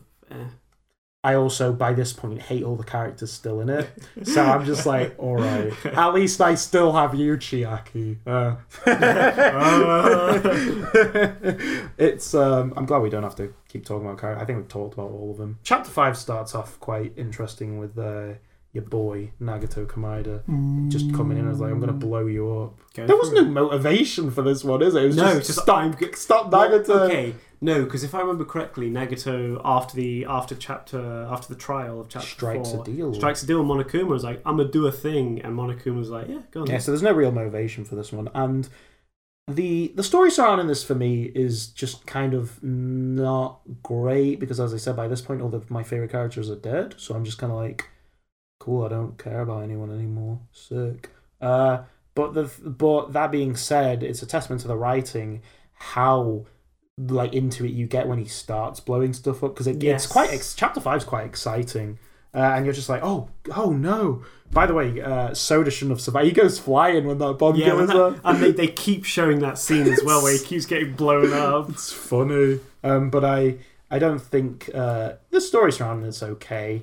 But the thing is, the trial, when you find his body, Nagato Kamida's, you open the door, you see his body. You chased him into the building, right? And he managed to... He managed to somehow get killed. His wrists and all that tied up. He's got a spear in his chest. One of the most graphic murders in the series by far. And he's gagged too. And it's quite a horrible way to go. And the thing is, all the characters are with you.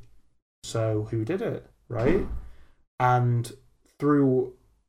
honestly brilliant writing, it all leads to the fact that he set up a thing so that it'd kill him, but it doesn't count as a suicide because whoever opened the door and set off the gas is technically the killer, right?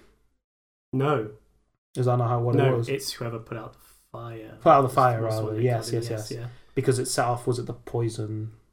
It's out of the poison that knocked him out. Yeah. Then he let go of the rope. Yeah, so he speared himself. But it doesn't count as Suicide, because he's also technically still alive. Mm. The thing that killed him was... because actually, him being knocked out and then like him letting go of the rope to stab himself would have counted as a suicide. It was the fact that he then got burnt was the thing that made it a murder. Oh. So actually, it was up until that point. What caused the fire, though? The fire was caused by the fact that when the door was opened, it knocked a whole lot of stuff off, which dominoed into a candle, which set a curtain on fire. The curtain was nowhere near him, but he replaced the one of the canisters because they had like these. The fire extinguishers were like these plastic bottles that like had like extinguisher in them, but one of them was filled with like petrol instead. So when they threw the fire extinguishers, one of them had the petrol in instead, which meant that the fire got bigger and then that killed him. It was quite a brilliant... It's a lot of setup because it links back into chapter 4 because one of the weapons he took for completing the escape room was both the bomb, the fire and the poison, which he used the poison to knock himself out and the petrol in the fire extinguisher. I think it's also the only time where I'm okay with Danganronpa's more serious tone because I think by this point it's the stakes have been earned. Nagato Kamida has died, and that is as much as we don't like him, that's a big deal. Yes, he is a huge character in that because game. it keeps building him up like he's a killer. I think him being a victim was a good bait and switch. But I think the best bait is the fact that he made himself the victim. Yeah. Because this trial goes on for this is probably the longest trial in the series because it just keeps going backwards and forwards because it's not one of these ones where the killer is playing everyone else. The truth is the killer doesn't know they're the killer because people just grabbed the fire extinguisher around him and threw it. No one knew which one had the stuff in it. Yes, no one knows who the killer is, and this was all brilliantly set up by Nagato Kamida to isolate. What he wanted to do was that since they wouldn't guess the killer, they'd all get executed. No, they didn't guess. Sorry, yeah. And the traitor would be the traitor, yes. But the traitor, because they were technically the killer, would be isolated, right? Yes. And they'd have to live with the fact that. But no, it doesn't come to fruition because Nagato Kamida's plan technically fails because they do find out who it is because the traitor admits who it is, and that's Chiaki. Chiaki, yes. And then she alone is executed, which along with Monomi. In one of my favourite lines in the entire game, where Monokuma just goes, "Oh yeah, I forgot, I'm an only child," then sentences her to death. What do you think of the execution for Chapter 5? It's the Tetris one, yeah. It gets chased by Pac-Man first. Yes, it is probably the most gory in the entire series because you see her get crushed by and the blood come out after. I like that one. I like that one a lot. It's funny. Unfortunately, it has to be quite humorous. But it also gives you the illusion she'll get away. But then she doesn't. Yeah. It's a shame that at that point, if you were talking about characters I like, that was the last one I was really into. I'm like, all right, cool. So Chapter 6 is just left with like 5 characters. I like Hajime and the Mafia guys, all right. You forgot Chapter question mark first.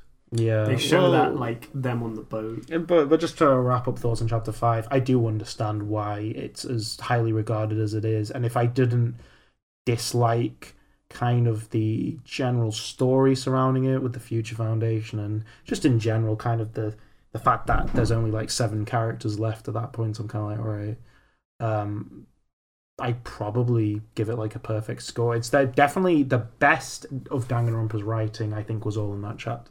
Yeah, I like if I was to give someone like a good, like, you know, a good introduction to the game, it probably would be either Chapter 1 from this game or Chapter 5 because it sets up that whole like, you know. I'm glad it's the final. Characters are something you have to take into account. And I'm glad it's the final murder trial as well. It's really good. It goes in with that thing that I brought up. That Chapter 1 kills off major characters, and Chapter 5 kills off major characters, and everything in between is filler. Chapter 1 in this case, I guess. Technically, if you do it with a revisionist history, it didn't actually kill off anyone major, but it's just the fact that at the time everyone thought it was Byakuya who died. It's supposed to be quite a big deal, but now we know it's the ultimate imposter, so not really in that case. But yeah, Chapter 5, great. But yeah, because I think, you know, although we have, like, we said bad things about Chapter 3 and 4's trials, I think 1, 2, and 5 are... No, Chapter 2 we didn't like. Oh, yeah, sorry. No, yes. Chapter 2 you didn't like. No, but you did. I think it's alright, yeah. So 1 and 5 are fantastic chapters, like in their own rights. Yeah. I love Chapter 4 as well. Yeah, so I don't. Yeah, so that's the Gundam one. Yeah, so I liked Chapter 4 as well. So actually, although I think we liked every like trial in the first game, we dislike more in this one, but the ones that are good they're so fantastic. Good. It represents the cast. Yeah, like, exactly. Yeah, so it's very. That's probably why 2 is my favorite because the highs are really high. The highs are the highest in the series. Yeah.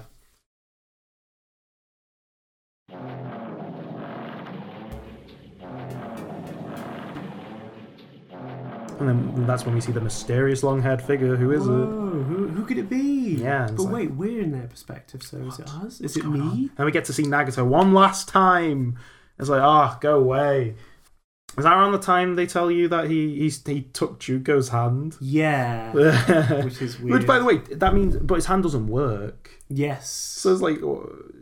Was he missing his hand and he just stuck it on, or did he just go, did a sword off? If I remember correctly, he cut his own hand off and then sewed Enoshima's hand on there. Wow. What a nerd. Yeah, what an idiot. Like, whatever, it's probably elaborated on some lore we don't care about. Maybe it's actually... Maybe it's talked about in that game. Man, the way Hajime's characterized in the anime, you'd think that he wouldn't be as much of an asshole as he in the video game, because in the anime he just feels sorry for himself. You're right. And this one, he's like, "You're all dicks." Yeah.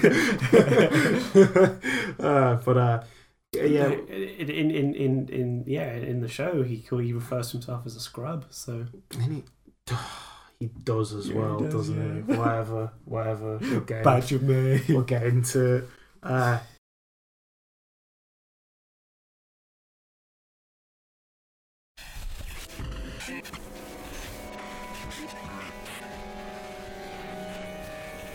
Chapter 6 starts off where you're like, what's going on? Things are going on in this world. Everything's glitching. Everything's glitching. What? And Monokuma says, meet me or something. I don't know what he says. Your memory's more fresh on this because the last time I've played Danganronpa 2 was when it came out, so it would have been 2014-15.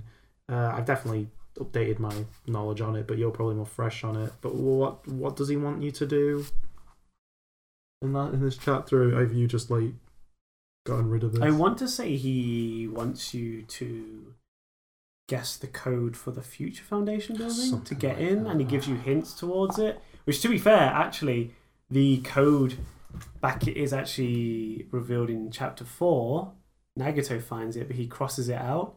Nagato leaves the code in the a video message that he leaves before he dies. So you go and unlock it, and then that's when you return to Hope's Peak Academy from the first game. And you're like, wow, it's like I'm really there. Except the game is glitching, so you have to... In one of the... Like, I understand what they were going for, but there's a bit where you're just upside down, the controls are, like, weird, and it's like, this is not fun to play. Because I don't like the first-person controls in Danganronpa 1 and 2 specifically, because you both look and move with the left stick, and it feels weird. So then you mess around with the controls in my vision. It's just like, So you're basically going through Hope's Peak Academy from top to bottom, pretty much. And you're going through it and you're picking up clues as to what's going on.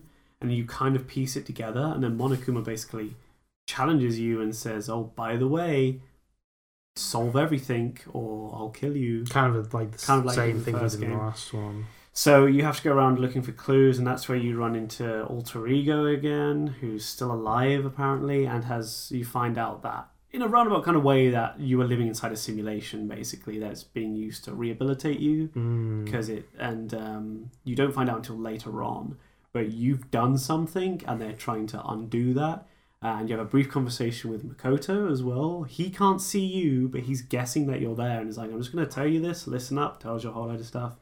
So you're like, okay, interesting. And then Monokuma challenges you to a trial. Is the simulation, that they're them living in a simulation, is that the big twist? That is the big twist of Danganronpa 2, It's yes. such a bad one. You're right. I hate, and I've said this before even I met you and we started talking. Because I know one of our mates on the Discord he knows this about me. I hate this chapter as a whole, but the simulation twist is so dumb. Because to me, I don't care what you've done. You've made the entire game for me pointless. It's done. None of those murders matter. It's the same as the It's a Dream thing.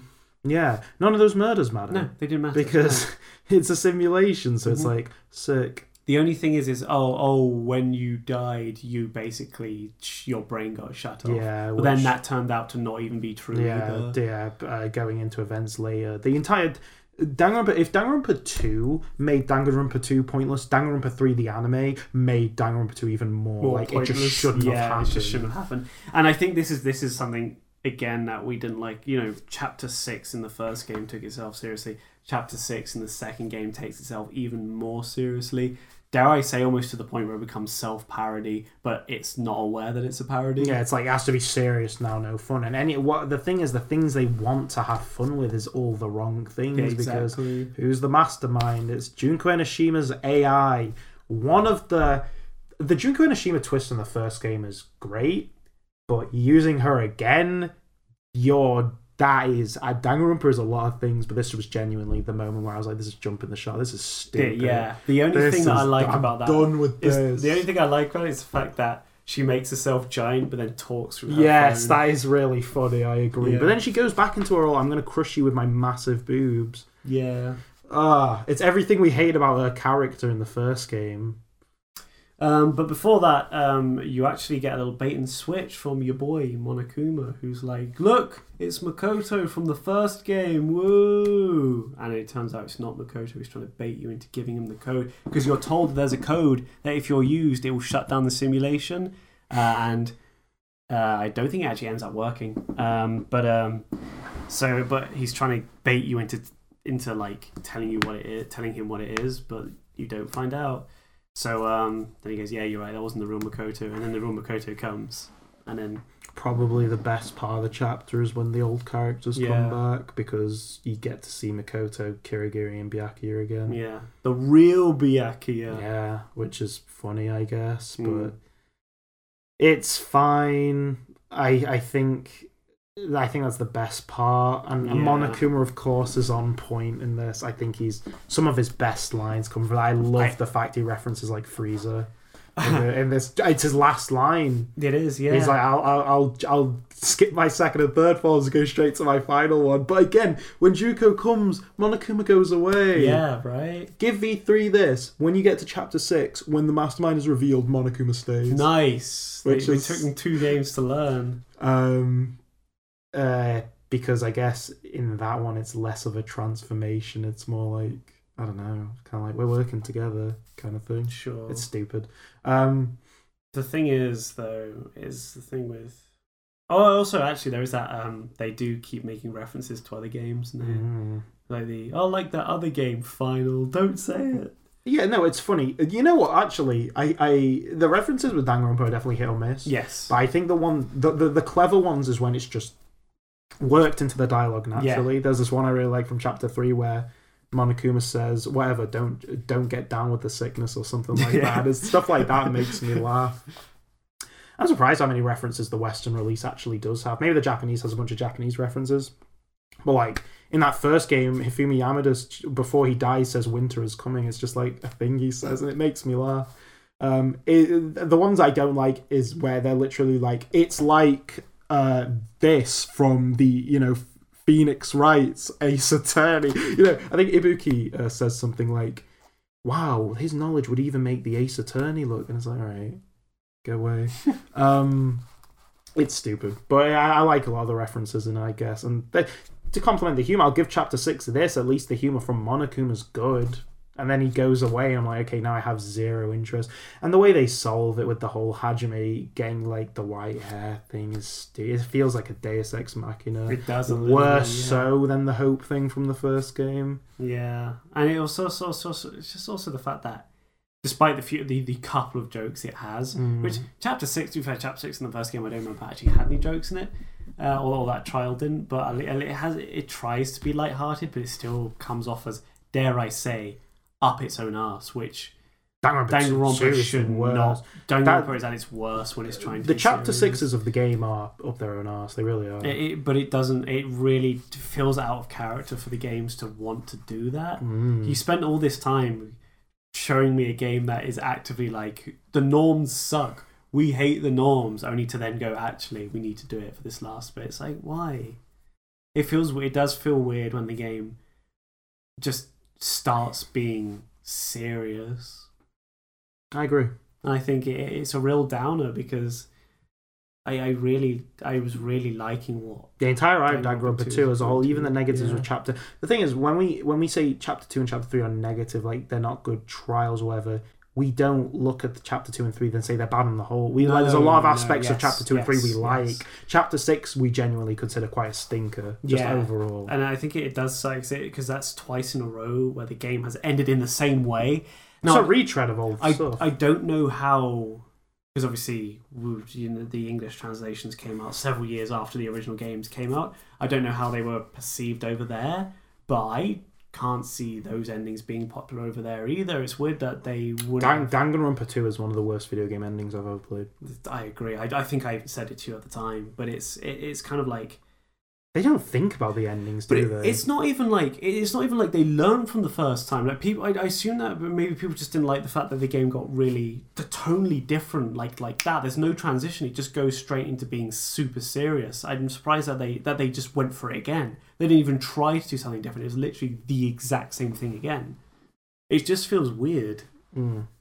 It feels like a very unsatisfying ending. You've put us through all of that, and then you're just going to do the same thing again. I'd say all 3 games have unsatisfying endings, but I'll give V3's this. It's very definitive. This is the end, which I do like. Sure, yeah. But it still ends on the same way, like the characters looking out to the horizon. What's out there kind of thing. V3 ends like the exact same way. But Two, you don't even see the cast at the end. It's the original 3 going, they'll be alright, right? Yeah, sure. We should probably look after these comatose guys. Nah, that's fine. It's unfortunately it's a great ride up until that point. And it is a shame we said it. It's the same thing with the first game. You got all that great stuff, and then you hit a brick wall. It's literally like hitting a brick wall. No, I mean the good thing is, and Chapter 6 isn't short either. I did it in one sitting, and it took that trial took me 6 hours. It's a long. That stint is really long as well. It's just 6 hours of bad. I don't like it. If the overall game is longer. The game is about 5 hours longer than the first game, and I'd say for me of the three, perfect length. No, yeah, it is the best length because I think one's go to a bit too quick. One leaves you wanting more. Yeah. Two, just because of its ending, was like no more. Thank you very much. V3's comes in. Here's my 9-hour chapters. I say, cool. It's chapter 3 of V3 is 9 hours. Chapter 3 of V3 to take me 9 hours. Yeah. So when you said chapter 5 of this was the longest in the series, you meant up until this point. Up until I mean as in yeah. Yeah, because V3 just comes with its 7-hour. V3 chapters. is different from V3 has a thing where it wants each chapter to be its own game. So I'm like, yeah. But I have played games that are shorter than chapters in V3. But in terms of chapter 6, I guess wrapping up, it's dumb, it's long, and it's just convoluted. It's not deserved either. Yeah, it's. I guess we just don't like. I guess Danganronpa and plot twists just don't go well together. I don't necessarily think that plot twists can't work, but I think it's when you're trying to do too much too quickly. Their plot, the mindset for Danganronpa though is we need that next plot twist to be bigger than the last. That's literally how they write it. But the thing is the game made fun of the fact that the plot twist was that stupid. Yeah. So you want to out-stupid that? Yeah. What? It seems weird. It doesn't seem like it seems out of character for the game. Honestly, it feels like it was written by someone else. It's like, okay, we wrote the first 5 chapters, you write the last It comes off almost like a fan fiction. Yeah, dare I say, it does come off a bit of fan fiction. It definitely, because you want to stretch this game out, it definitely feels like the murders and the trials are the main focus, and that overarching story comes after the fact, because the overarching story in this game is probably the worst of the 3. And I really hate the Future Foundation stuff. And it is also such a shame that then, unfortunately, Chapter 6 affects everything that comes after it, as we are going to discuss in the next part of this series, which will be coming, soon. We will be talking about what comes after, and Chapter 6 of Danganronpa 2, unfortunately, affects everything that comes after it in the worst possible way. Yeah. And it's such a shame because 2 is my favourite in the series, but then it also sets up everything that I don't like about the series as well. That's the thing, and this is still a game we consider great. No, oh yeah, absolutely. If you're sitting here going, they must not like it. No, we love this game. You can criticise games you like. Exactly, we are, to be fair, we are talking on the internet where you can only blindly like something, right? But the problem is Danganronpa's a narrative-heavy game, so what do we criticise outside of its narrative? It's gameplay. Yeah, let's talk about Logic Dive. Yeah. Logic Dive sucks. Yeah, we didn't talk much we didn't about talk about it. No, this one. No. I kind of don't want to, but let's go through it really quickly. Non-stop debates came back. The Hangman Gambit is worse. We talked about that one last. By the way, it's called Improved Hangman's Gambit, and it really isn't.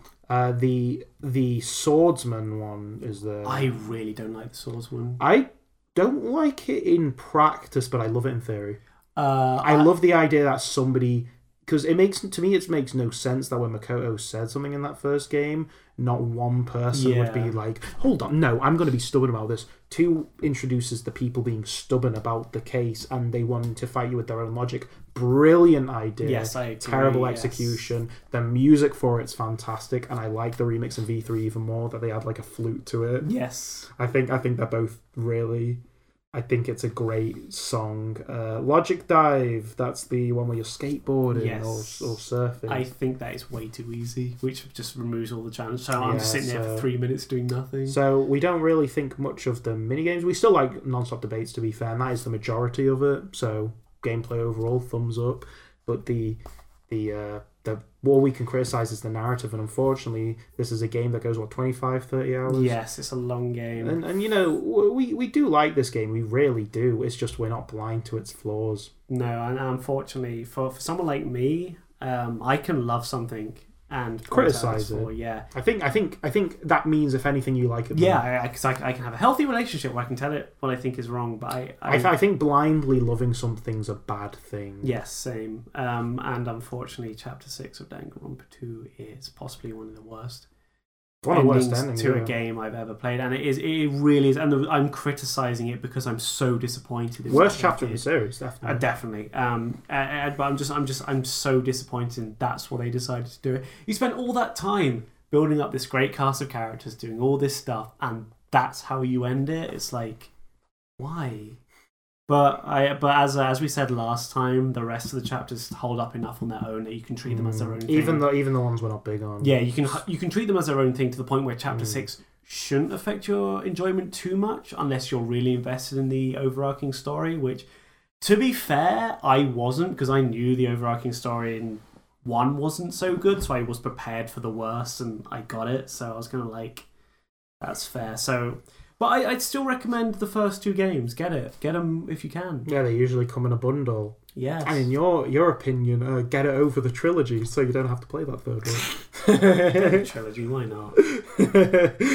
Well, to be fair, that trilogy goes on sale way less. Yeah, you're right. It's normally Isn't it better to get the first 2 and then just the third game by itself when they both go on sale rather than that trilogy? Yeah, because that's what I did actually. I got the 2 what's known as the Reloaded pack, which is what was released on the Vita, which is 1 and 2. And then there's also the Complete pack, which is the one that was released on the PS4, which has 1, 2, and 3. And I think it actually works out cheap if you buy the Reloaded pack and then buy the Complete pack, because the way Steam works out percentages is weird. So it actually works out cheaper to do it that way, I think. Yeah, but next, but that's been our talk on Danganronpa. As we say, the Rise. These are, at least in your opinion, the best 2 entries in the series. I would probably also say, probably one of my 2. Easily, I think 2 would probably make my top. Oh, I don't know. Oh, I was going to say 10. I'm going to say easily make my top 15 games. That is great. That's good praise. I'm glad you think that. Yeah, it was. And to be fair, it was one of those games that was a complete surprise to me. I don't care for visual novels. I didn't initially care too much for the stuff around it, but it really surprised me, and the dialogue was enough to pull me through. I think it's a testament to the game where I didn't care for any of its components, but put them all together and I really like them. Yeah. I think if you like these games, definitely stuff like, I think you'll enjoy stuff like Ace Attorney. Well, as you know, I bought the Ace Attorney trilogy based on your recommendation, so that's on my list to play soon. I always recommend people play Danganronpa first because Danganronpa's more handholdy than Ace Attorney is. I don't know Ace Attorney is also rated lower, so it's more accessible, maybe. Well, I don't know if Ace Attorney does this in the new ports, but unlike Danganronpa that checkpoints, Ace Attorney's hope you saved.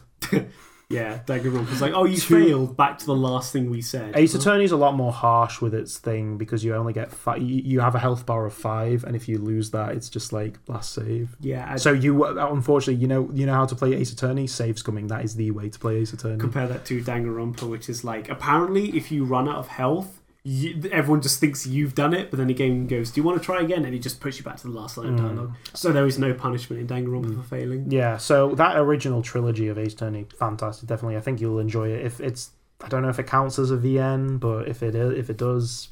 And that's available on everything. PC, Switch, I believe. I want to say it's on PS4. Yes, it is. Xbox and on Xbox One. It's also available on mobile. It's on DS, Game Boy. It's on everything. It's the most ported, one of the most ported game series of all time. Yeah, so there is. It's in the top 10. I know that. You have no excuse to not play that. Sonic 1 is as well. Sonic 1 too.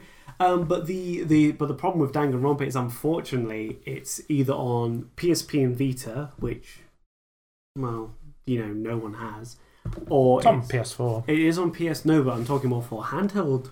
Oh yeah, because the best way to play is handheld. Yeah, there is no Switch port, there's no DS port. So you're better off getting. So you can only really play on PC and PS4. PC and PS4. Shame, you think you could run on a phone? Yeah, At least the first two. Yeah. Well, what I've seen a few people do is actually use the Steam Link app or the PS4 Remote Play and just play in bed using that. Oh, sick. Yeah, on your phone. But no, I mean, if you have a laptop lying around, just get it on there. I'm genuinely surprised it's not on like iOS or anything. Nah. Just they haven't ported it. Yeah, it's weird. I'm surprised it's not on Switch. Yeah, same. That is the perfect thing for that kind of game, but what can you do? iPad too, you know. think iPad, about that, You could easily put the first two games on a phone. Yeah, easily. The third one, maybe not so much. The Vita actually has some slowdown issues with the third game. So, oh, really? Okay. Yeah. Compared to the PS4 version, anyway. I assume the PC version as well. PC version's fine, yeah. But in terms of Danganronpa overall, we're going to give those first two games a thumbs up. The next podcast is when we talk about Danganronpa. The next one won't be Danganronpa theme, but the next time we talk about Danganronpa, it'll definitely be more of a you'll be taking more of a prosecutor role, and I'll be taking more of a defendant with the third game. We're doing bad cop, good cop. No, well, I mean, I'm going to defend the. I like more things about that third game than you do, for sure. So I'll definitely. I'm gonna agree with you a lot, but there's going to be points where I'm like, oh, I do like. Because remember, at one point, I'm still unsure what I like more between, which maybe sound crazy to you. I'm still unsure what I like more between 2 and 3. So I'm probably going to have to do some reflection between podcasts. Sure. And we're also going to be talking about Danganronpa 3, the cartoon. Anime, yeah, don't worry. I won't be defending that one. So initially, I wasn't going to bother with it at all, but I kind of got curious towards it. It's the sequel to this. It's the sequel to 2. So I was like, do I? Don't I? And I was like, do you know what? I might as well give it a go. And boy, that's going to be interesting to talk about. Is this is the Danganronpa I know and love. I need to refresh my memory. Here's my favourite part. Say ah. I need to refresh my memory on that one too, because the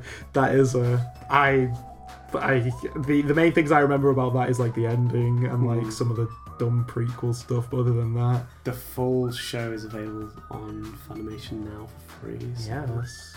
But I guess that's how I'm watching it. So I guess we'll end this podcast here. What are we talking about next week? I don't know. You decide. We'll decide.